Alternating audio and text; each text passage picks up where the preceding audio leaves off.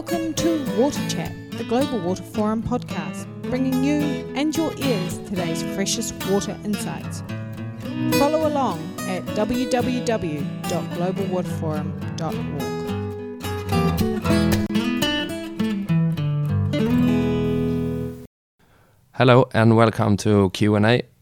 I'm joined today by Danny Dorling to discuss whether humanity is slowing down. Professor Danny Dorling, who is a Halford McKinley Professor of Geography at the School of Geography here at the University of Oxford. Dan has been in Oxford since 2013. He grew up in Oxford, and before that he was in Sheffield for 10 years. Mm-hmm. Danny works on a huge number of different things, including geography and social equality. His recent books include Rule Britannia, Brexit and the End of Empire, Peak Inequality, Britain's Ticking Time Bomb. He has a new book coming out very soon. Is the human species slowing down? Danny, very welcome to this program. Thank you for having me. Good. The slowdown book, I should say, it might be another year before it comes out. I'm doing it more slowly, but it's definitely going to happen. Okay, cool. Very cool. So you have been working on this book for 6 years. Could you take me through how and why you started with this book in the first place, and what has your book to do with swimming pools in California? Okay. I started on this because I was looking at population change in the world, and just at the time when the United Nations were moving their prediction from 10 billion to say there'd be 11 billion people by the end of this century, I was looking at data which suggested that it would be less than that, and that the population growth was slowing down even faster than we knew at the time. The swimming pools, I've been looking at consumption levels of many, many things. For instance, the amount of paper we consume has dropped and so on. It's clothes are the one thing we have yet to actually reduce our consumption of, and that's just fashion. You know, you need to teach young people that they can wear a shirt till it's no longer wearable. But swimming pools fascinated me. If you look at many parts of consumption, you'll find that across the rich world, people in the most unequal countries are consuming the most. Even the poor are buying and using more despite not having money in unequal countries. In rich countries that are equal, people are much more careful with what they do and what they spend. And one great example is water. In general, the use of water and the waste of water, and this is residential personal use, not industry and agriculture, is much higher in more unequal countries like the United States than in more equal countries like Japan or Germany or Finland. The one country which didn't fit this was the United Kingdom, which is pretty unequal, but doesn't use that much water. And I was trying to find an explanation for this, and eventually I realised that people in the UK tend not to have that many private swimming pools, because the UK is actually quite a miserable, cold, dark country, and building a swimming pool in your garden, even if you're rich, is a pretty stupid thing to do. So inequality doesn't explain everything, but private swimming pools are really, I think, good example of societies going wrong. They're very expensive, they're very dangerous, there's nobody to guard them for children, and they're not much fun compared to being in a swimming pool with other people. So it's a lovely example of water use which is excessive and also not necessary. And if we're going to slow down in the future, we can swim just as much as we swim now, more than we swim now, but we can swim with other people. And just add one other thing. I grew up in Oxfordshire. I never realised there were 2,000 lakes in this county. Almost all of them are private, and you're not allowed to swim in any of them. Now that isn't very hard to solve. But the swimming pools are still booming in California, despite that they had a drought and so on, right? Oh yeah, I mean it shows the excess. I mean, California is the most stupid place on the planet for swimming pools, to the point where people were willing to pay the enormous fines that the state would impose on them and still fill up their swimming pool, because it was their selfish right to do so. Hollywood actors have been fined for diverting trucks to fire hydrants and filling up secretly. I mean, if you really want to see how badly behaved and stupid human beings can be, the swimming pools of California during a drought are, I think, the greatest exception worldwide of just how bad we can get it. So what about people? Population is exploding, some people say. I heard recently that we must do something about population explosion in Africa. Yeah. And there are so many people who don't have access to water. So if we don't do anything about that, we will have 1 billion Africans on the move. I mean, that's what I've heard here in Oxford with people. Oh, you hear it in Oxford. Oxford isn't a particularly clever place. We can actually look at levels of innumeracy across the rich world. And the United Kingdom is one of the most innumerate countries, and that will include the University of Oxford. People think they're very clever here, but, the population was exploding in the 1950s and 60s worldwide. It reached a peak growth rate of 2% a year. That was completely unsustainable. That was in the decade in which the population bomb. The book was written in 1968. Around that time, and coincidentally not because of that book, the growth rate began to abruptly slow. And it wasn't just the pill, it wasn't just contraceptives, it was a whole range of things. But the growth rate went down from 2 to 1.9%, 1.8%. It's now hovering just above 1% a year. And what we're all trying to work out is when will it hit zero. And this is the first time in the history of the human species that it will hit zero. And it's going to happen within our children's lifetimes. We just don't know whether it's going to happen when they're middle-aged or old-aged. So there is no population explosion. There is the biggest ever population deflation in the history of our species. Occasional events, a plague and so on, but this is a long-term, long-run thing. The main reason why the population of the Earth is rising is because people are living longer. And when you double the life expectancy of a population, the same number of people actually end up being twice as many at any point. The number of babies we are having is tiny. Africa was the one exception where the fertility rate didn't slow as much as other continents in the 1980s and 1990s. But we now know, or we're beginning to work out why. And it turns out that the structural adjustment programs of the IMF and the World Bank did such damage to the countries on the continent of Africa that they meant that advances in schooling for girls in particular were held back or actually even reduced. So the rich world managed to create more babies in the poor world. That has come to an end. The fertility rate across Africa has absolutely plummeted in the last 6, 7, 8 years, mainly because the economics are no longer as bad as they once were.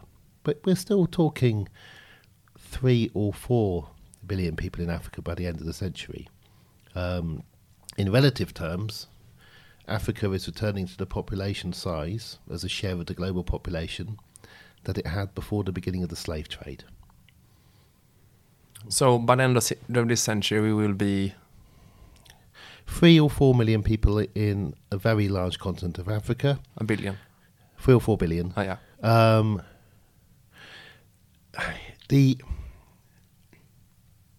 It's a lot of space. It's a huge amount of resources. The problem has always been people from other places coming in to exploit those resources. It's a huge amount of sunlight. I mean, simple things like this for solar energy. The space is enormous. The idea to fear population rise in Africa is just silly. I mean, if you want to know about population explosions, the place that did it first was Europe. We absolutely exploded. Why? Partly, well, it was okay. It begins. I mean, it probably begins with 1492. 1492 and Columbus hitting those islands in the Caribbean began an enormous change for Europe. Europe went from being a backwards, terrible, cold, smelly continent with rotting meat. He was trying to find spices so that you could carry on eating rotting meat. It moved from being the least developed place on Earth in many ways to become the centre of the world because we turned up in the Americas with our germs. 60 million people died. The germs moved ahead of us. It wasn't the conquistadors' weapons, it was the germs. And the Americas were full of a bit of gold, but a hell of a lot of silver. China lacked silver. China had a big problem with coinage. China was the stable, most advanced place of the world in 1492. The only thing it didn't have wasn't enough silver. And suddenly we had silver. And the Spanish and the Portuguese had it. And this, I mean, what really should be called Western Asia. Europe isn't a continent. You just look at the maps. But Western Asia rose up. We suddenly could get anything we wanted traded by taking the gold and silver from the Americas and trading it for other things in the rest of the world. The silver moved, and it often through many, many hands, mainly from South America through to Peking. And the spices and the crockery and everything else flowed back. Europe became richer and richer. Merchants did better and better every year. René Descartes in Amsterdam, I think in the 17th century, said, "All about me is madness, everybody just wants to make money." And that moved to London. We begin to colonise, we take over more and more of the world. This country invaded what are now 170 of the 193 states of the United Nations. And the babies. We enclosed the land. We chucked peasants off the land. We made people homeless. When you do that, the stable population systems of villages, which essentially are you do not have sex until you're married, break down. And we could do that because we were getting corn from the Baltics and so on, because we had money. The population begins to explode because of that and the breakdown of social structure, and also because we needed more people. We had a planet to invade. We had the Americas to take over. And we had an endless source of places to send them. We could ship the convicts to Australia, and the people who were not wanted to New Zealand, and the people who were a bit luckier to America, but all over the place. And so Europe had this enormous population boom and spread out across the planet. The population growth in Africa is nothing like that. Peak baby, Hans Rosling worked out, peak baby was 1990. We have a little peak now. 1990 was 29 years ago. So when you look at the age of mostly the men, some women coming across the Mediterranean, thousands dying, they're the children of peak baby in Africa. The irony is Europe is set to depopulate. It was last in the 1970s that any country had 2 children per couple. So Europe desperately needs people, but we're so good at being racist. So I find it very hard to worry. I can see how it's possible to get people to worry about this phantom idea of the unknown hordes who will arrive.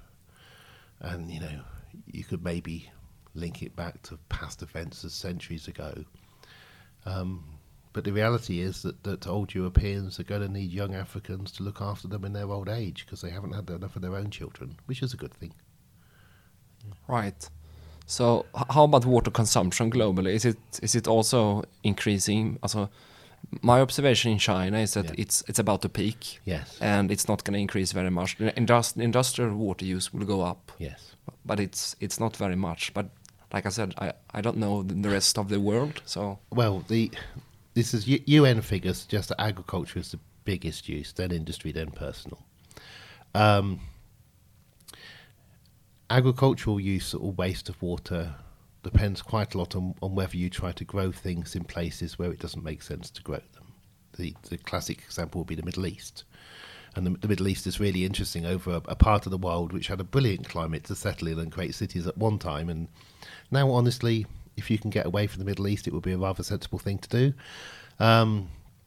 But water wasteful agriculture in places where it doesn't rain much is a big problem. We can now ship food around the planet, so we don't need to be growing it in places where we need as much water to grow it, where the water doesn't rain. Stopping eating meat is just so obviously because the amount of water it takes to produce a cow is incredible, let alone the ability of that cow to graze on foodstuff and create methane at a rate that's far more damaging than carbon. Cows are much more destructive than sheep or goats or poultry, although, you know, the most common bird on the planet is chicken now.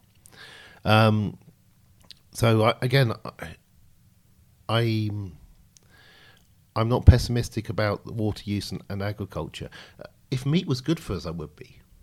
Imagine if meat actually made you live much longer and was really healthy, and vegetables were really bad for you, then we'd have a problem. But as it is, we are designed to only occasionally eat a bit of meat because that's what we used to eat. Because we were basically gatherers. We were a few men strutting around pretending they hunted, who occasionally would catch a kangaroo, and you'd quickly eat as much of the kangaroo as you could. This is why we had feasts, because meat rots. But we are largely a vegetarian animal, and that is bloody lucky. But meat consumption is still going up. It's not slowing down. Oh, and particularly in China. I mean, we are waiting for the first wave of the hipster Chinese vegetarians. They will come. The lovely thing about young people is they like to be different, they like fashion, they want to be first. I have gone over to China and said to large groups of students, those of you who are the first to stop eating meat, people will be so impressed in the future about you. I could be wrong. There could be some amazing addictive thing about meat in China that means that people will carry out on gorging themselves with meat. But if you look at the United States or look at this country, I'd love to get really good figures on it. And it shows the bubble I live in. I know hardly any people much younger than me who eat much meat. Okay, I'm a middle-class Oxford University professor. I always, if I'm asked to a dinner or anything, say I want the vegetarian option because of the embarrassment of sitting next to young vegetarians. Now, maybe we're weird, or maybe, and you can see this in many other things. You can see it in the trends in drug use. You can see it in terms of, often trends begin amongst the affluent rich, and then that trend spreads. My mum and dad were here in the early 1960s when the Beatles records were playing from every bedroom. Okay, only just slightly ahead. But the marijuana here was definitely ahead of the rest of the country. So if the same thing happens with marijuana in Oxford, then we'll see vegans and vegetarians spreading just as quickly around the rest of the country, and the world. Yeah. Because I was thinking, because the argument in your book is that everything is slowing down except temperature.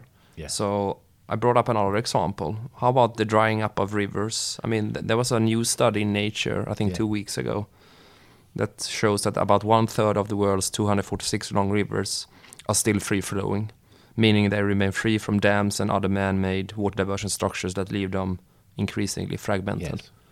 Yeah, things are still getting worse, but the rate at which they're getting worse is slowing. So although I haven't looked at the figures for rivers, I'd be willing to bet you several pints of beer that there will be a decade, which is not our current decade, in which the water flow fell faster. Species is a good example. I've just been looking at data for the extinction of species. The 70s and 80s were truly awful. The 70s and the 80s were when huge numbers of small, very rare mammals on small islands went extinct around the world. Now, the beginning of species extinction is the kind of the time when it's easiest to kill off species. And I'm not saying that there isn't a problem with the continued species extinction. We're now killing off species that are much harder to kill off. But the peak acceleration of the species extinction has passed. The number of new species that are going extinct, at least for ones with backbones, is slowing down dramatically. My suspicion about the river flow is that it was the very first building, or not the very first, but when it got really sustained, the building of the really big dams in the really easy places, where there was a set of mountains and somewhere where it was easy to put up, will have had the biggest drop and fall. And also the other thing that occurs is engineers and others, they learn very slowly, but they do begin to realise that there will be problems ahead. They worked it out in France only less than a decade ago, when they had to turn the nuclear power stations off because they couldn't get enough water to cool the reactors. Now, it's obvious after you say it, but the fact that they'd allowed to get themselves into that situation shows that they hadn't planned for it. And if you're going to have a country that's reliant on nuclear electricity, you have to let your rivers flow at a higher level. China is also very fascinating. When I brought up this question, because I think there are around 40,000 large dams around the world, and China has 25,000 of them. So China has approximately built one very big large dam every day since 1950s. Okay, and they are still doing it. Yes, but now on international rivers, Yes. And the main reason is, I mean, if water and food are actually not that serious. I mean, the real challenge for China is energy. Yes. So they're building more dams because rapid energy demand. Yeah. Do you have any? And trying to drop coal and trying to, because the approach of the Chinese compared to the Americans on coal is so much better. And China has worked out that it is going to be a high energy consumption country in future, although of course with rapidly falling absolute population, and they've relaxed the one-child policy and discovered that people have got used to one child. It's going to be very hard. You could put in lots of incentives, and you will actually find it hard to get people to have two. So, I mean, it's really interesting over at what point will China realise it needs people to come, and from where, and which continent in the world is China currently most engaged with. And okay, it's engaged there because it wants the minerals and so on. But I suspect some Chinese officials has also worked out that actually it's going to need some people too. It's the energy problem around the world. It's how do you stop burning coal before you have to stop burning coal? That is, before the price actually goes up too high. And water looks initially attractive, but solar power is getting cheaper and cheaper and cheaper and cheaper. Wind power in various parts of China will work very well. The whole of Denmark is now relying on wind power. It requires changes to national consciousness. So famously in Denmark, if you get a few days where there's no wind, you have to have the washing machines turned off, and you all have to smell for a bit. But that's the kind of. But you have the base-loaded electricity still going, so you can still use the internet in your computers. You just turn the heavy-duty stuff off. Human beings tend to learn by generation. We don't tend to learn year on year on year. We have this impatientness about ourselves. Why can't we get it straight away? And if you step back and look through history, it wasn't that somebody invented something one year and the next year people thought that's a great idea, and in the second year it was spread out. Big changes to ways of thinking are generational. Most people tend to still believe what they believed as a child. A few people change their beliefs and come up with new ideas, and some of those new ideas, when presented to a new young generation, become what they believe as children. We are currently around the world teaching our children that we cannot consume like we are, that it's all going to go wrong. And that's the biggest hope for change, because the whole generation is growing up knowing this doesn't work. What we haven't told them is that the reason why their parents and grandparents don't get it is they weren't told this as children. It's not their fault. If you were told I was taught as a child that the Ice Age was coming. I was told that the glaciers were still coming down, that we should expect to get very cold, that what we really need is more things to buy, bigger cars, more holidays. We should spread this out amongst the poor. We should have luxury for everybody. That's what I grew up with as a child and thinking was possible. And if you didn't grow up with that, it's much easier to think, I won't try to get that. That doesn't make sense, particularly if you're trying to share with what could be 10 billion people, will probably be 9, possibly even just 8. But it's a hell of a lot of people to share with. And if you decide that those people are people, which again is something human beings are only just doing, i.e. we don't see those people as inferior and inhuman. If you actually decide that the people are people, there's a hell of a lot of sharing to come that we have not done for centuries and centuries. And that requires the biggest change of attitudes in the richest countries. Some people say that water management will change more the next 20 years than the past 100 years. And the catalyst for that will be the driving... the catalyst that will be driving these changes will come from outside the water sector. Yes. So how about technological changes? Is it accelerating much faster now than compared to 1930s? Do you have any data on that, or? Yeah, the very big change for countries like the UK is 1913, when the sludge method of sewage systems was first used in Manchester. And we forget this is relatively recent. So proper sewage works come in 1913, and then in the 20s and 30s they're slowly spreading. I don't know the date of the one in the south of Oxford. If you want to know where the cheapest housing is in Oxford, it's within smell of the sewage of Oxford. But that's all within the last 100 years. So the greatest change in the last 100 years was at the beginning of those last 100 years in terms of water use and recycling of water. Because that water gets put into the rivers and used again and again. So we're here in Oxford, we are drinking water which has been through about 4 or 5 human bodies by the time we get to drink it. But we can feel good because by the time our wastewater gets to London, it's already been through the bodies of people in Reading and so on. And, it's a dozen. The future, the rise in demand for people slows. We're actually looking at only going from 7.5 billion to adding net 2.5 billion. Give you the classic problem with Glasgow. Glasgow was one of the cities of Europe which declined the most in size. Population halved over 40 years. And it also halved in cities in eastern Germany. The real problem then was how on earth do you keep the water and sewer system going? A water sewer system built for a population that's twice as big, when the rates you're getting, the amount of money or taxation you're getting from the population has halved, because it didn't just halve in population, it became very poor. So we're also going to need, the obvious thing for Glasgow was we should have just let people in. When you've already got the sunk built infrastructure of a sewer system, what are you doing allowing the population above those sewers to fall?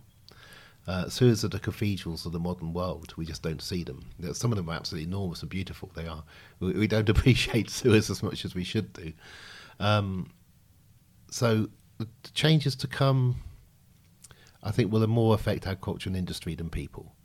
Although hopefully people will quickly learn not to aspire to a swimming pool. And that's a big change.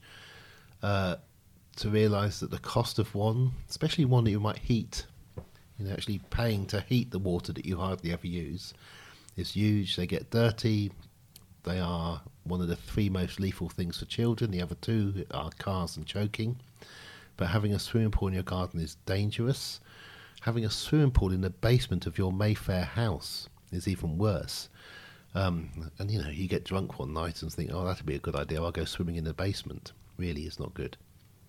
And human beings are designed to be social. That's why we like lounging around in Lidos. It's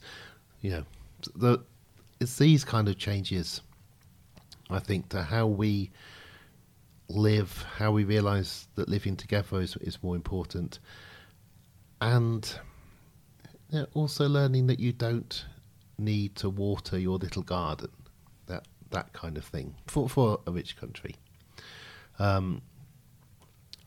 The idea that all the worry about this is really a worry about the size of our brains. It is, are we actually incapable because we are just apes? Are we incapable of working out what to do?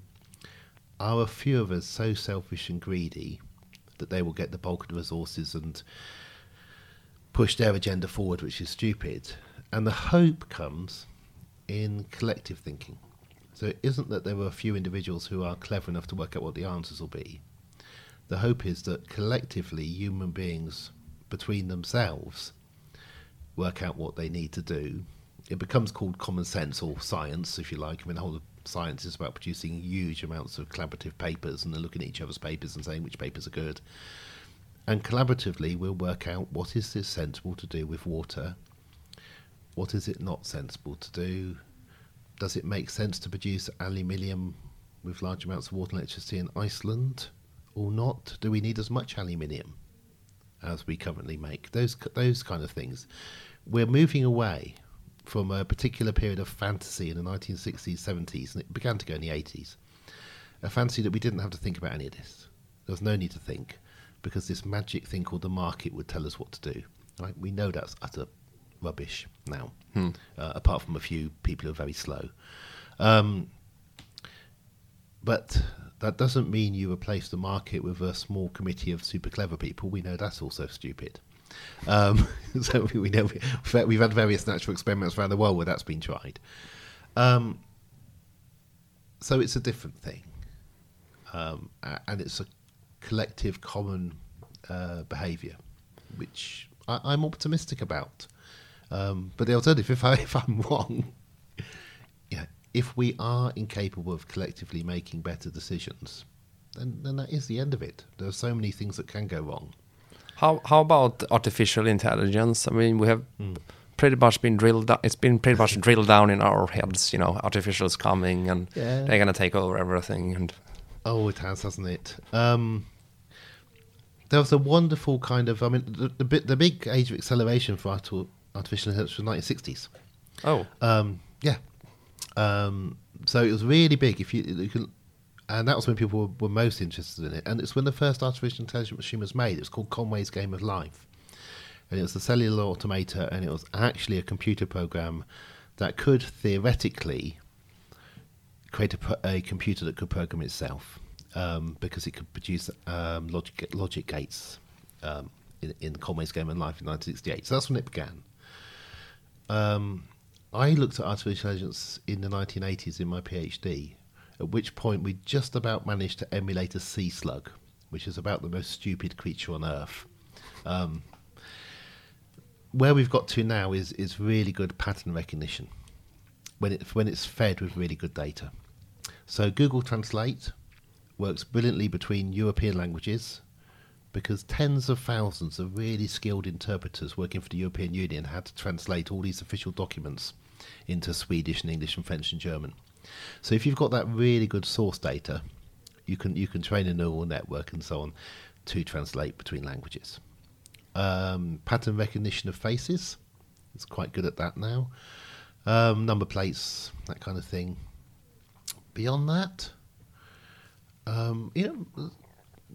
people don't realise the difference between artificial intelligence and pattern recognition. They also don't get, I think, how games like Go and chess, with very simple rules, if a computer couldn't actually beat a human, that's just quite amazing how good human beings are at those games, to be honest. It's very easy to scare people about things they don't know. The number of people writing on artificial intelligence who haven't got a clue what it is, who could never program a computer at all, not even a line of code, is stunning. In the last 5 years, I've been amazed. You can build a whole career being an artificial intelligence expert without being able to write the most simple program to land a rocket on the moon. There's no need. So my general view is it's an exploitation of ignorance. With, some sort of clever... I talk to, what's her name? It's not Siri, I've forgotten her name. There's somebody in my kitchen. It's electronic. I think Amazon provide it. I ask her a question. She reads me out the box from Wikipedia for the definition. Okay. Pattern recognition, she's recognised my voice. Pattern recognition, she's turned the voice into a string of words. And then she's matched that.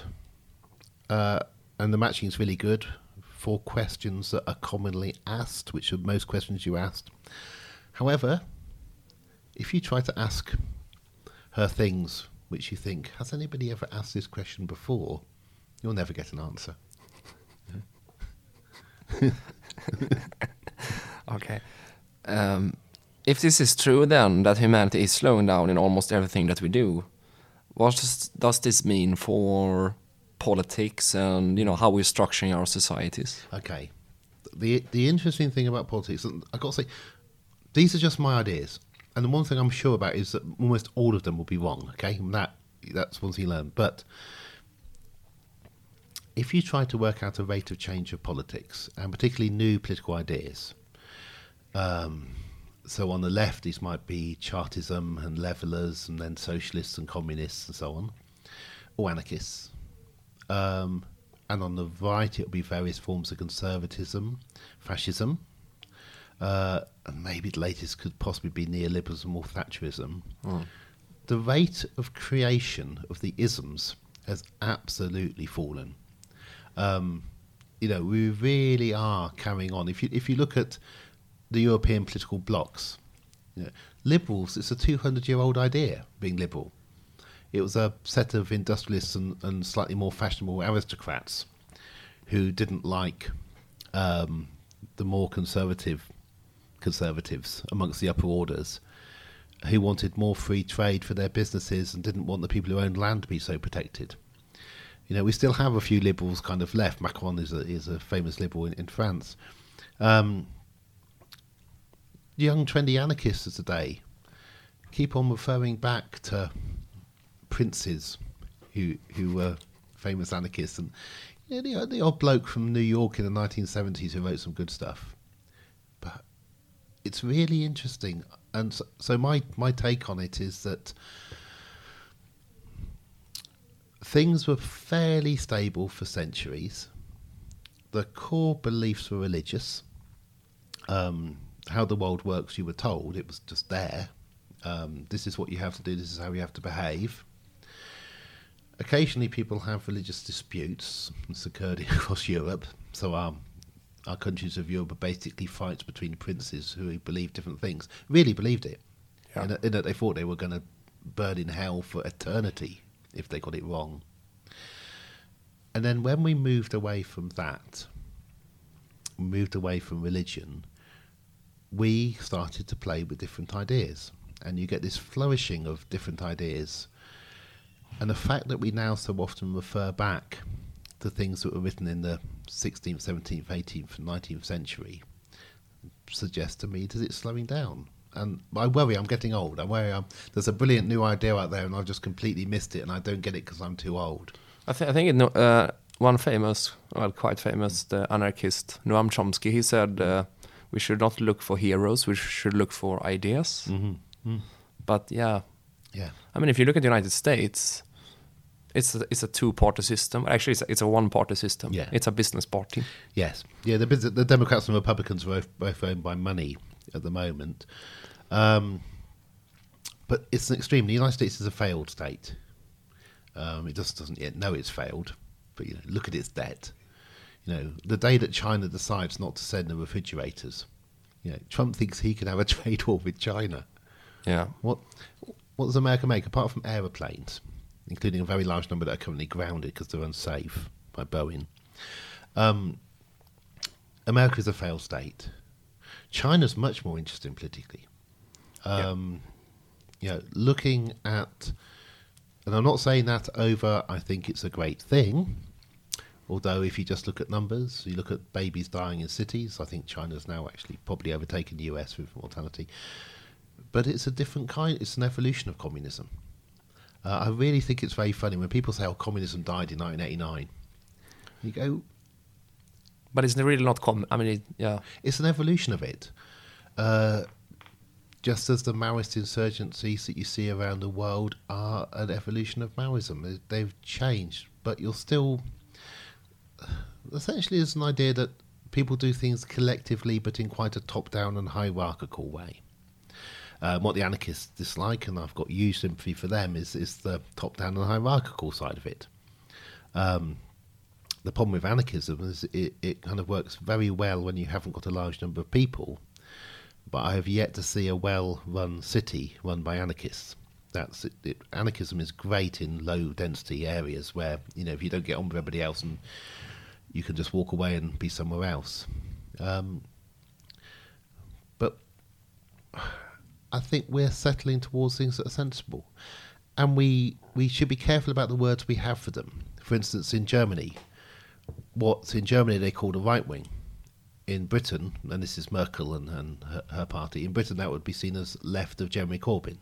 So we have to be very careful that the words that are used in different countries. Tokyo, if you want what I would call in some ways a communist ordered society, Tokyo is far more communist than Shanghai, far less, over you can't suddenly do things that are different. There are loads of officials to go through. There are rules. We never think of Tokyo as being communist, but... what do you mean with that? Can you specify a little bit? If you wanted to suddenly become very rich in Tokyo, and you'd found some way of making money from the rest of the world, and you wanted to take over a large number of buildings, it would be very hard to do that. We know it would be very hard to do that because people haven't done it. So Tokyo in Japan has the lowest proportion of extremely rich people in a rich country in the world. The take of the 1% is remarkably low. There is some form of social control going on to reduce the behaviour of greed. And it's not innate, because Japan was incredibly unequal in the 1920s and 1930s. There's nothing special or different about Japan. It's a history of it. But what I do is I look at the data. And so you look at the data and you look at the outcomes. You say, where are people living the longest? Where they've been giving up cars for 20 or 30 years? The number of cars has been going down and down and down. Where's public transport really work? Where's food really healthy? Where's meat consumption really low? And I keep on looking at Tokyo. It keeps on coming up. It's amazing how little we look at Tokyo. And it's stabilised. So it's not rising, it's not falling in population. And not only that, it's not actually changing shape anymore. So Tokyo went through decades and decades of the suburbs were growing, then the middle was growing, then the suburbs were growing, and now it's just it. And we find it really hard to think a city could stay roughly the same, 30-odd million people, in 10 years, 30 years, 60 years' time.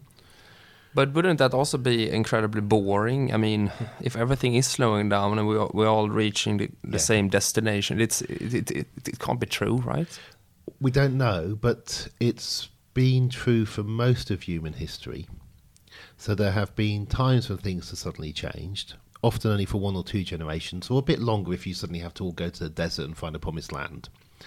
But for most of human history, things have been quite like they were for your parents or grandparents and so on. It need not be boring. To answer the does it have to be boring question, you have to look all around the world and you have to say, were the original people in Australia bored for the 50,000 years in which things didn't change that much in Australia? Or did they learn how to dream? I suspect that boredom is something that we've particularly created in the last 200 years of industrialisation, because we brought in extremely repetitive jobs that give you an aversion to boredom. I was taken as a child to the car factory here by my father, I think, to warn me about not working hard at school. Because, I mean, honestly, having to do exactly the same thing every minute, again and again and again for an 8-hour shift. So I suspect, and of course we brought in the clock to control people. The idea that you can't not be bored because the world isn't going to be changed. I mean, the only source of potential excitement is the idea that the future is going to be very different. Particularly, I'm an old man. There are ways in which you can have fun. We can have fun when you're old, but honestly, the ways that children are very good at not getting bored, they just need lots of other children. You put a child in a house on their own with a parent looking after them all day, and that's a recipe of boredom. What children find fascinating is other children. I used to work in playgroups. Just put a pile of toddlers on a rug, and they will not be bored. So a lot of boredom has been created by ways in which we've chosen to live now. But we don't have to consume and use more to be excited. And we also know there's loads of studies now on holidays. So we know that actually holidays, the thing we think are going to be interesting, on average, don't make you happier and are not a success. So I'm not saying you shouldn't have holidays, but it's the boredom thing and what you're going to do and how are you going to have fun and how are you going to be happy and how are you going to feel included and respected and seen and not ostracised and part of something really matters for the future. One brilliant current trend is that the amount of wilderness in the world is rising rapidly because people are abandoning the most isolated rural areas. In some cases, a few of the young are going back, which is great because you need some people to actually keep them going. But the amount of space to go and explore that's relatively near you, which allows you to get away from everybody, is going up and up and up. You've just got to not go to Paris or not go to Snowdon in Snowdonia, go to the rest of Snowdonia, and working out that you can do that if you want to be on your own. I can't believe we can't help people not be bored without having to be very different again and again and again. All right. So when is your book coming out, and what's the title of it? The working title at the moment is just Slow Down. It'll have a subtitle which we'll argue about. I wanted to call it The Favourable Seasons, which is Charles Darwin's word about what happens before a species extinct, but that was too pretentious. It's just called Slow Down. Yale University Press are printing it probably summer of 2020. It has to be still refereed, checked. And also, if you're writing a book saying things are slowing down, there isn't, there's no hurry over producing it. But short of global temperature rising, short of number of graduates in the world, that will slow down, but that is currently exponentially rising, short of air passengers, everything else I can measure is slowing down. And that's really, really interesting. And I think it's really hopeful.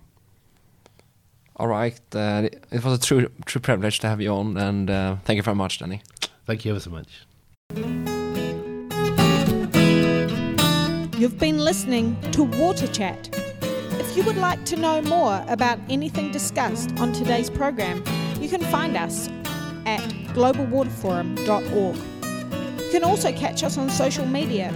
Our Twitter handle is @GWFWater, and Facebook we can be found at facebook.com/Global Water Forum. Thanks so much for tuning in. We look forward to catching you next time.